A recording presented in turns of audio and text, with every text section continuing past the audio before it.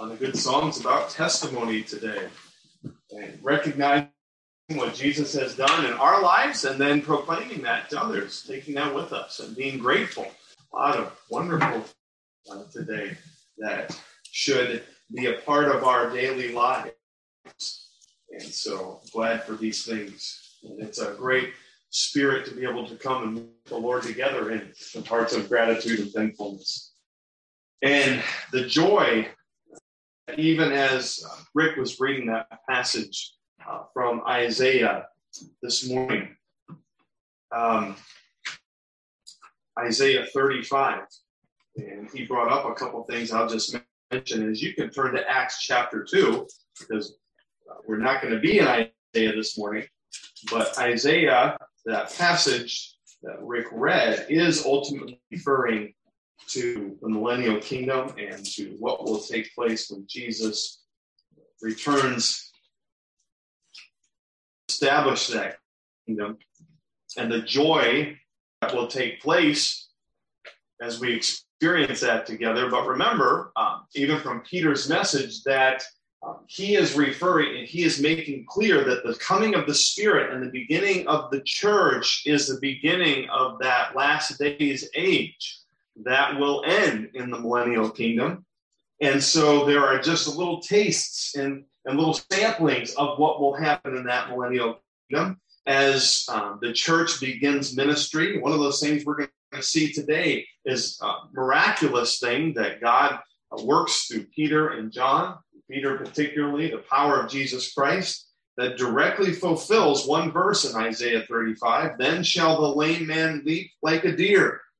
And we will see this man this morning doing this as the effects of God's power continue or begin to show themselves in this group of believers, this early church. The program of God's church begins. And some wonderful things going on here as the Holy Spirit works in hearts and God is working, providing joy and care and love for this group of people and showing God's love, proclaiming his love to the world.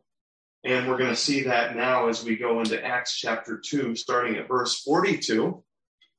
What happened, the effect of Peter's first sermon, as the tongues of fire came upon them and the Spirit was working and they were able to preach the gospel, preach the truth, or proclaim the truth of God's word to many in different languages, to Jews that were literally from all over the world here in Jerusalem together and wondering. And so it really got their attention very quickly.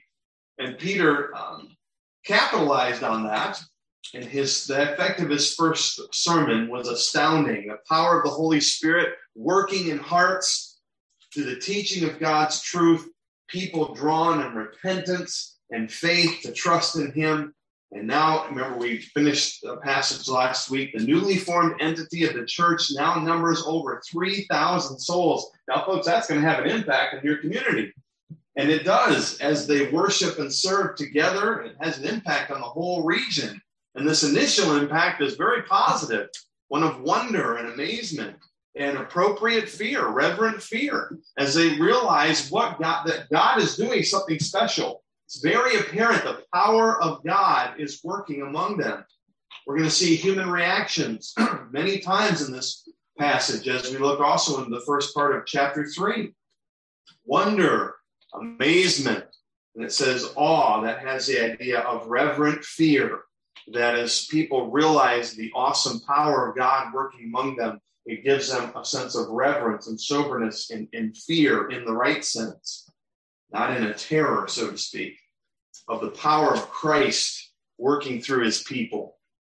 And really, although again, in some of these early events in the book of Acts, we can't expect the exact correlation to what we experience today as the church.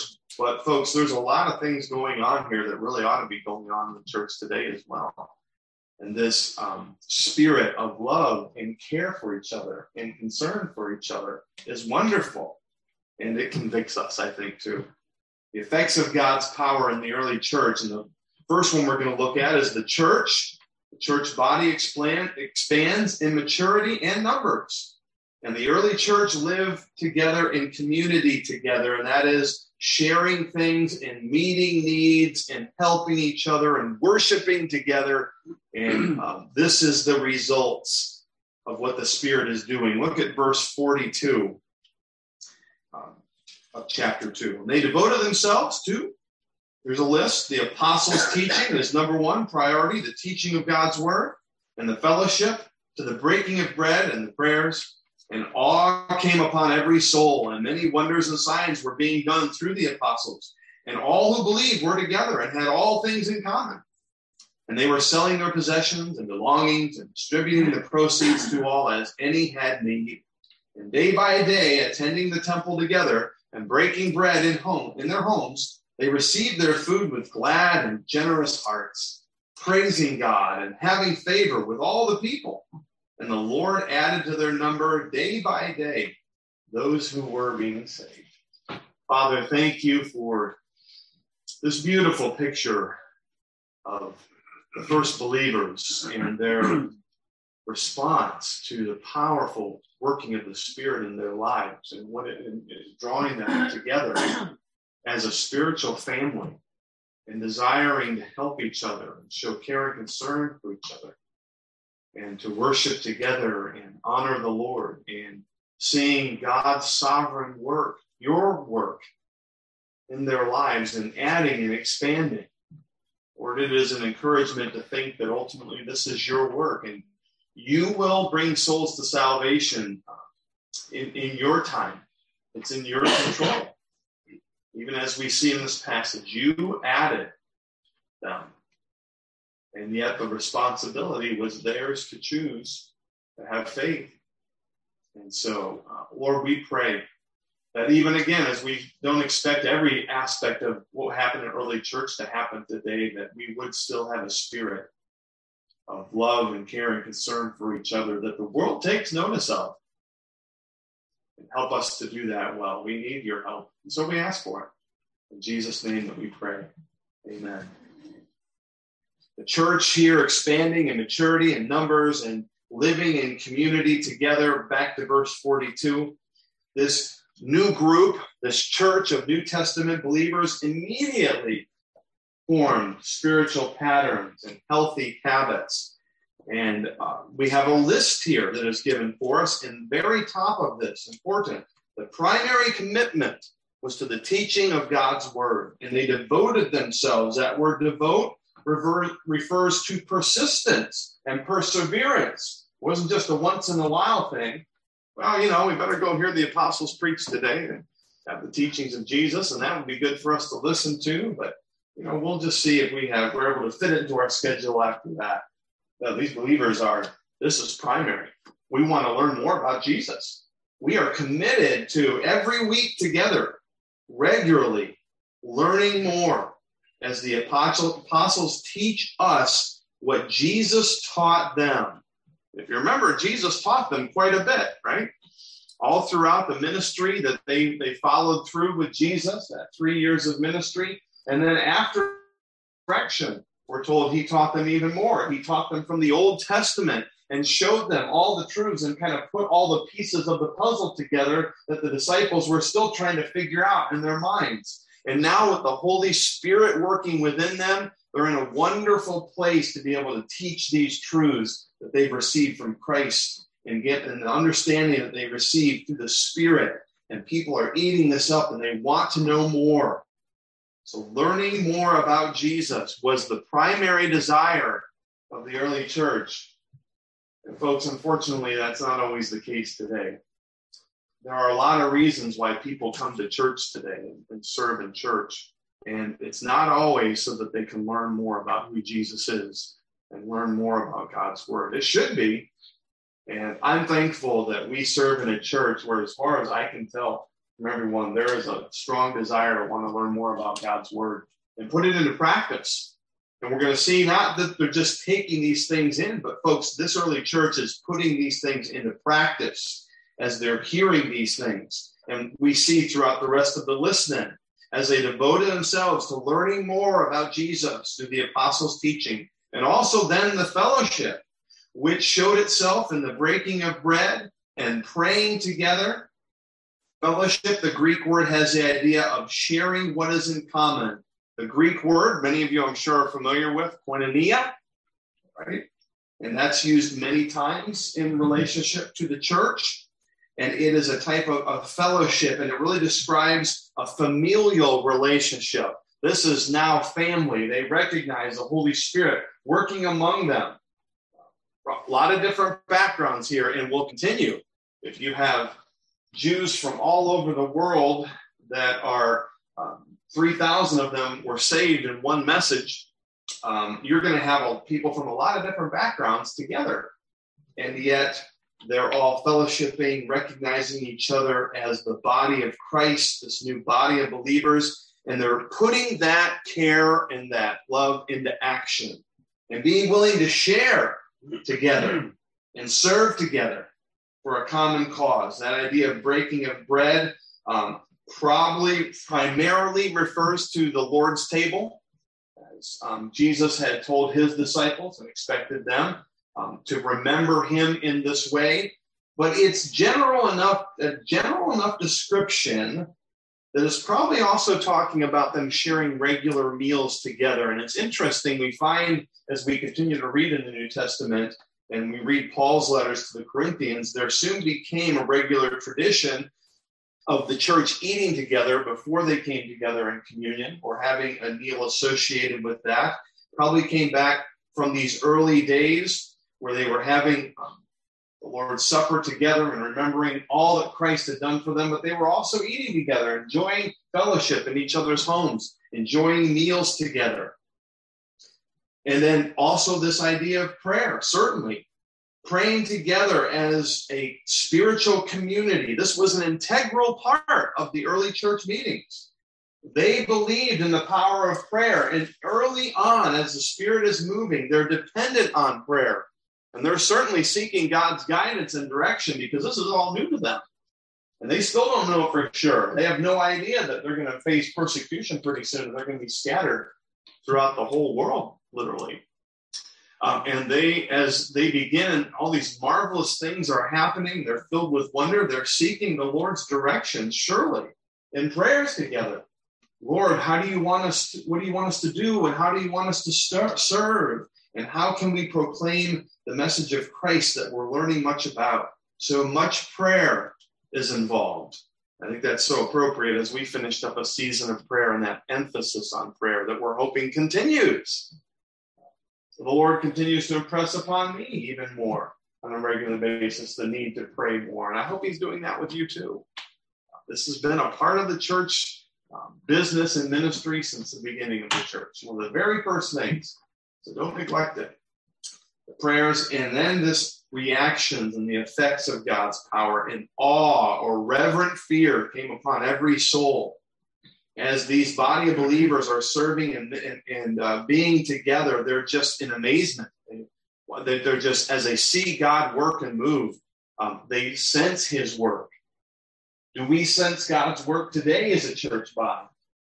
There are many ways that God is working. And do we respect, are we sobered by that? Are we moved to worship him in reverence because we see him working in our midst? Certainly that was the case. And also, they did have some help here. Many wonders and signs were being done through the apostles as a fulfillment of what Jesus had said. The Old Testament had said Jesus was now working through these apostles, these leaders, and doing the same types of miracles that Jesus had performed through them. And it is mind-blowing to these early church people and these individuals. And of course, they're filled with wonder and amazement. And we serve an all-powerful God, and he's going to use us. Wow. Better be serious about ministry here as they're doing these things. Well, Luke, the author of Acts, is going to expand upon what one of those miracles was. He doesn't tell us all the wonders and signs. It doesn't take time to do that. There were many. They were noticed in the community. We'll see example of one in just a minute. but the power of God is working, and these people are drawing closer together. Verse 44, and all who believed were together, and they had all things in common. As this reverent fear of God is prevalent among his followers, they're amazed at his work. They had a common faith. They believed the same things. The Holy Spirit was working in each of their hearts, emphasizing the truths of God's word. So they were together in heart and spirit. And again, that ought to be something that's not just for the early church. That ought to be for us today as we hear God's truth proclaimed and taught. The Spirit ought to be drawing our hearts together. We're together in this. We're together in a common theme and message that we want to proclaim. And they also, at the same time, they put what they were learning to practice and into action. Had all things in common just means that they shared to meet each other's needs, as we'll continue to see. We'll go back to that phrase, but look at verse 45. And they were selling their possessions and belongings and distributing the proceeds to all, as any had need, living in community together. Now, unfortunately, as we hear these things, some of us, we may have a tendency, especially in our culture and American individualism, to get a little nervous. Is this some sort of promotion of socialism, Pastor Brock? No. Unfortunately, some religious leaders use this to promote that, and maybe some even in some forms of communism look back to this. Even the Bible talks about this. But to think that is to miss what is going on here. This is not a polemic on the virtues of socialism, so don't get nervous about this. But it is a demonstration of the care and concern that the early members of this church, of the believing community, had for each other as they served and worshiped together, so much so that they were willing to let go of things that they owned and their own possessions to meet real needs. They were, first of all, that means they had to be aware of the needs. And often in our church families, and we're not even sometimes aware of the needs of others, and people aren't always ready to talk about the needs that they have. But in the early church, they were well aware because they were with each other quite a bit. They were all they had. And so they knew when each other had needs, and they were ready to meet those needs, and they were ready to let go of their own self-interest for the good of others. And that's certainly something that we can learn from today as well. And the Holy Spirit has to lead in that. And we've seen, I could think of just the Lord's bringing to mind even now many examples of people in our church who have heard of the needs of others and have gone to meet those needs and taken up their time and their resources to do that. And it's a wonderful picture here of what was going on at the early church. They were putting this teaching and faith into practice and taking care of each other. Let me just read you a couple things I found helpful here from a couple commentators. One man said, though some people have referred to the situation as early communism, this is clearly not the case, since number one, the giving was voluntary and not compelled by the government. That's key, right? And number two, people still had personal possessions. They still owned things. Because they met in their homes. So these people didn't all share in a communal living situation, strange situation, but they were meeting in their own personal homes. And many other Christians after this still owned homes. Furthermore, we see later on in Acts, Peter told Ananias and Sapphira that they did not have any obligation to sell their property and give the money. It was not under obligation that the people did this. It was of the Lord's and the Spirit's leading in their lives, of their own generosity. No forcing in this. In contrast to communist theory, the abolition of private property is not commanded or implied here. But on the other hand, there is a voluntary generosity, sharing possessions that is seen as commendable. Something else here, too, from another commentator on the other side of this that I thought was very helpful. He compares our American culture to what's going on here from scholar. His last name is Bach. Everything about the Gospels and Acts tells us that God's people are to take initiative to show community and to serve those around them. Much in Western culture drives us to an individualism that undercuts this development of community. We are taught to have things our own way, even our burgers at restaurants, right? And that being able to have our own individual needs catered to is how to measure the success of an organization. In our culture, our individual needs and rights come before any needs of the group. The biblical picture is not of what someone receives from the church. This is key. Don't miss this. Although one does receive a great deal, but of what one gives and how one contributes to it. Those are the healthy things that we ought to be taking away from this picture of the early church. And remember the needs here, okay? The needs that these people met were much more severe in many ways than we as Americans meet many times today. Remember, in New Testament times, these people were sometimes in abject poverty. They literally didn't know where their next meal was going to come from. They literally sometimes didn't know where their next healthy drinking water was going to come from and where they were going to, and so many of them needed clothes, severe needs for food and water and clothing, and also medical attention, as we're going to see in the next passage here in chapter 3. There were some severe needs that there were others who were wealthy. There was a lot of separation from those that had a lot to those that were in abject need and poverty. But in the church coming together, they meet each other's needs and they help each other in this way. And so a proper picture of this really is a beautiful testimony to the love and care that's being shown in the early church.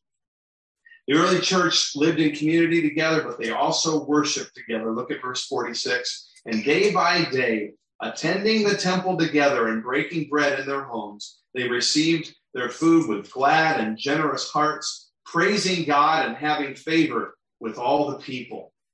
They were not merely helping each other together during the week, but more importantly, they were worshiping God together as a corporate group, all going to the temple. Now remember, as the church began, they weren't meeting in their they didn't automatically construct beautiful buildings with steeples and things like this and usher in and get their hymnals out and things like this. No. What did they know? Well, what they knew to do was you still worship God at the temple. And this was in Jerusalem. So they would have a time where they would go to the temple. They would worship together as a group. And this seems to transition from the meeting together, would eventually worship in homes. And as the church expanded beyond the borders of Jerusalem, they didn't have access to the temple. It seems after a while they've expanded to worshiping on the Lord's Day, on Sunday, in home, Sunday being the day that Jesus rose from the dead. And but at the moment, they're meeting together and worshiping at the temple. And then they would continue that worship together in their homes, eating together. And it says here, praising God, worshiping him together. And this didn't go unnoticed by the people as a whole. The people in Jerusalem at this point there's not a lot of negative reaction. There's a lot of positive. And it says here, having favor with all of the people. That is, all the people surrounding them, even those who haven't trusted Christ yet. In other words, their loving testimony of what's going on in this community of believers spread around the region, and they were favored by the general population. Persecution of the church hasn't begun yet. And people are looking at these individuals saying, wow, this is amazing. This group of people that the Spirit is working, God is working through, look how loving and kind they are to each other. And God was using their testimony to, as he says at the end of verse 47, the Lord added to their number day by day those who were being saved. The Lord is in sovereign control. The Lord is doing this work. And Luke makes that clear. He is the one who's expanding the numbers of those being saved. Again, two sides of the coin, because Peter called people to repentance and faith, right? It was their responsibility. And yet Luke makes it clear that the Lord is the one who expands the numbers. Two sides of that. Both are true. And we just minister and we give that over to the Lord. Well, number two, part of our major theme here, the church leaders are also empowered to help others. And notice how the leadership, the apostles, and probably many others as well, they took notice as they worshiped God and were doing the things together they were supposed to be doing. They also were aware of needs around them. And that's something, again, that we can learn from today as we see Peter and John here. We get so busy in our own lives, and even as far as ministry in the church, we forget to notice needs around us. Not the case with Peter and John. And the apostles notice others, even as they go to worship God. Chapter 3, verse 1. Now, Peter and John, two of the apostles, Peter's leadership highlighted here, but now John as well. And remember, John is the author of the Gospel of John that we just recently finished our study in. They were going up to the temple at the hour of prayer, the 9th hour. This would have been around 3 o'clock, and this would have been the second Jewish prayer time of the day. It seems that there were offerings given at this time as well. It was very important. 2 times every day that official prayers were done at the temple. This is the second of those. And as they're going to worship and do their part and in prayer, they have an opportunity before them. Verse 2, and a man lame from birth was being carried, a man who never walked before. He's lame from birth. He's never had the opportunity. He's always had people helping him, whom they laid daily at the gate of the temple that is called the Beautiful Gate, to ask alms of those entering the temple.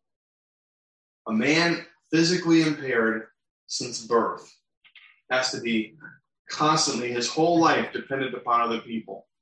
And remember, folks, if you had a physical disability like this, especially at this time, you were totally dependent. You could do nothing to help yourself. This man is totally helpless. And his whole life has been at this gate, begging for people to help him, begging for financial help. This is the Beautiful Gate. This is the only time that this gate is described in this way. From what we can tell, it's probably, there's another name for this gate. It was built as what was called a Corinthian gate. It was embellished with gold.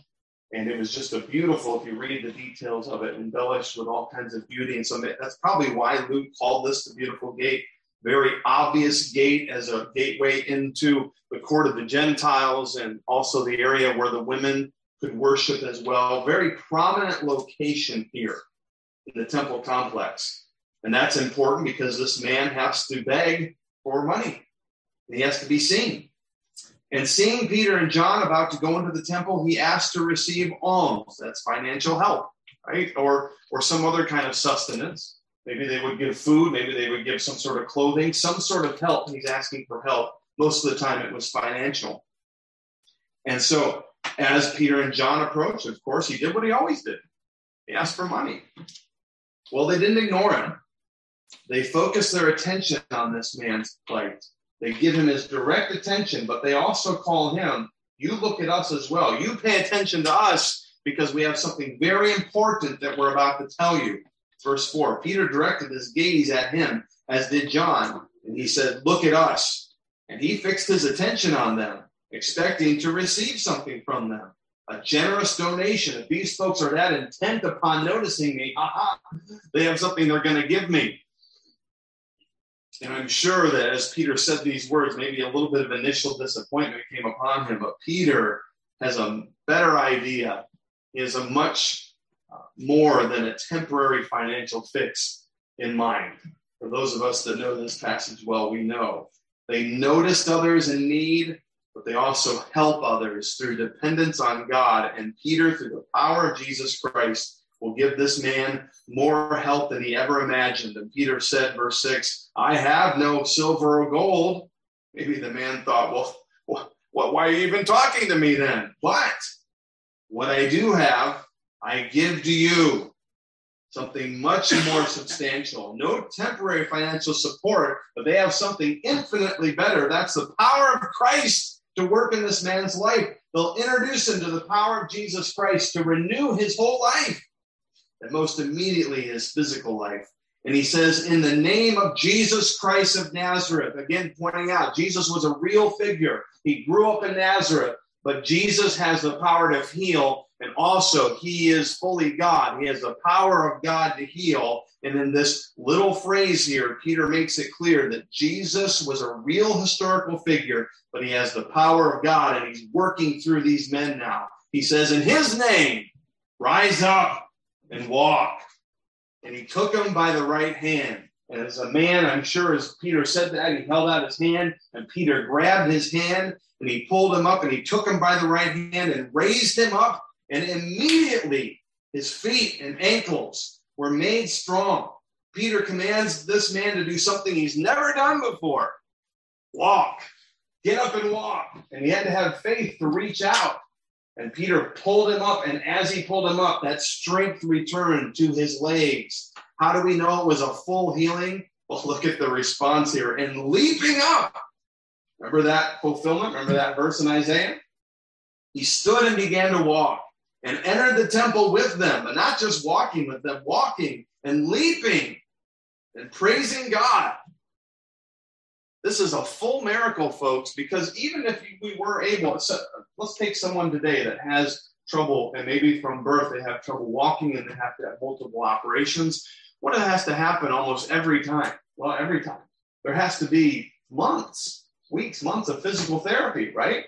To help these folks get used to being able to walk and do things with their limbs that they were never able to do before, to literally help the brain understand there's capability here that wasn't here before. There's a little bit less of that with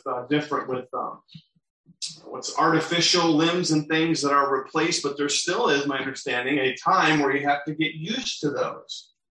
But this healing is automatic. This man immediately, everything with his brain down to his legs is working full force, and he's able to jump up and leap. And everybody around there knows something powerful has happened here. This isn't normal. And this man knows that he's been made whole. And of course, he's talking with them. He's already worshiping with them. He's praising God. He's leaping up in the air. Oh, the joy that this man had as he's praising God. This wasn't like the lepers who were healed and walked away. This man is thankful. He is grateful and joyful for what God has done in his life. And everybody knew it. Verse 9, all the people saw him walking and praising God. Remember, these folks had gone through this very prominent entry into the temple for years. They'd see this man grow up from a child, not being able to walk. And all of a sudden, he's jumping around and leaping and praising God. This was amazing to them. Something powerful is happening. And they recognized him. Can you imagine the crowd? Isn't that the guy? That's the guy. That's the guy who was always sitting there at the temple. He was always from a little boy. It can't be him. Oh, it is. Look. He's jumping around and praising God. He's the one always asking for alms. And they were filled with wonder.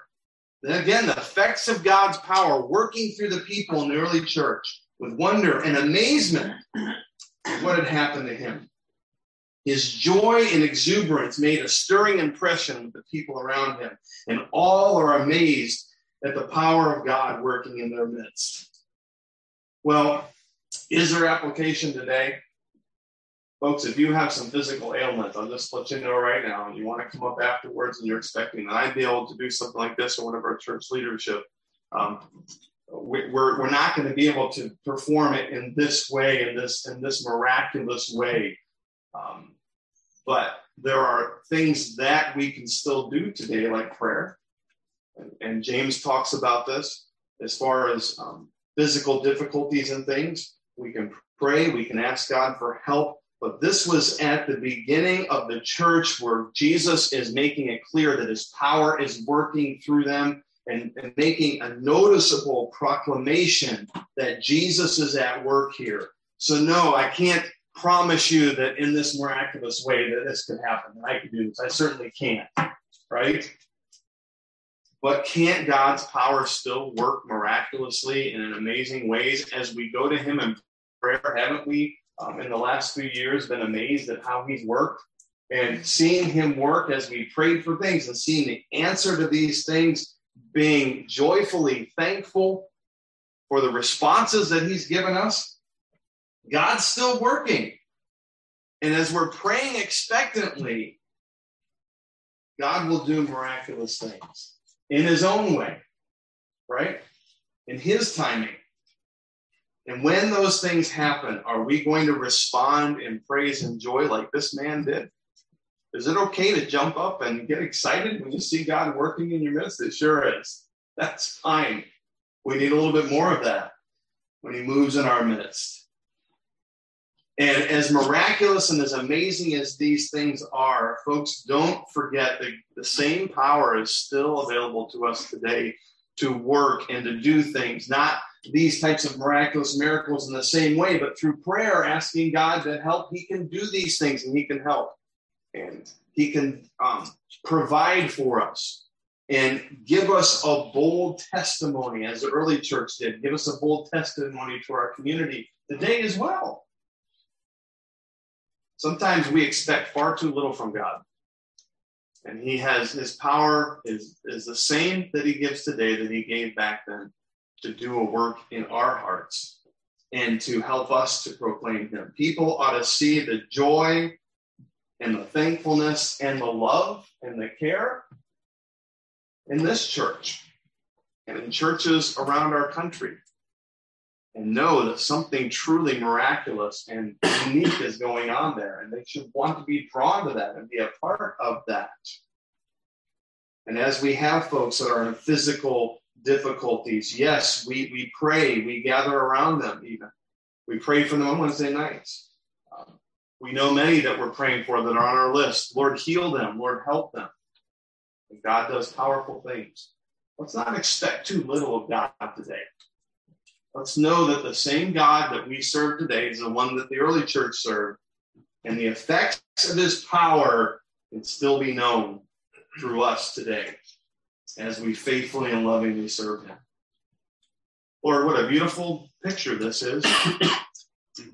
Help us to understand that your power still works within us today. Lord, it'd be wonderful if I could just reach down and touch somebody and heal them like you enabled the apostles to do in this unique, incredible manner. But we know that you had a reason for that and a timing in your plan for that. But that today you also heal and work miraculously through the prayers of us all, through the prayers of the many, and through the medical procedures and doctors and institutions that you have given us today that they didn't have back in the New Testament. Through all of these things, you still do your amazing work of healing and, even more importantly, of spiritual growth in the lives of your church, that we may proclaim you and be better testimonies. And so, Father, help us to do that. Help us to be submitted to the Spirit's power, that we would be a shining example of love and care and concern, and that we would draw the community in wonder and amazement, and that they would want to know Jesus, who empowers us and gives us the ability to grow spiritually, to grow in love and in concern for each other, and that we would see people come to Christ as you add them. We know it's your work, Father, and we're privileged that you give us a part in that. Help us to be faithful in these things. And help us to be encouraged as we go forth this week to be faithful, to proclaim Jesus. For it's in his name that we pray. Amen.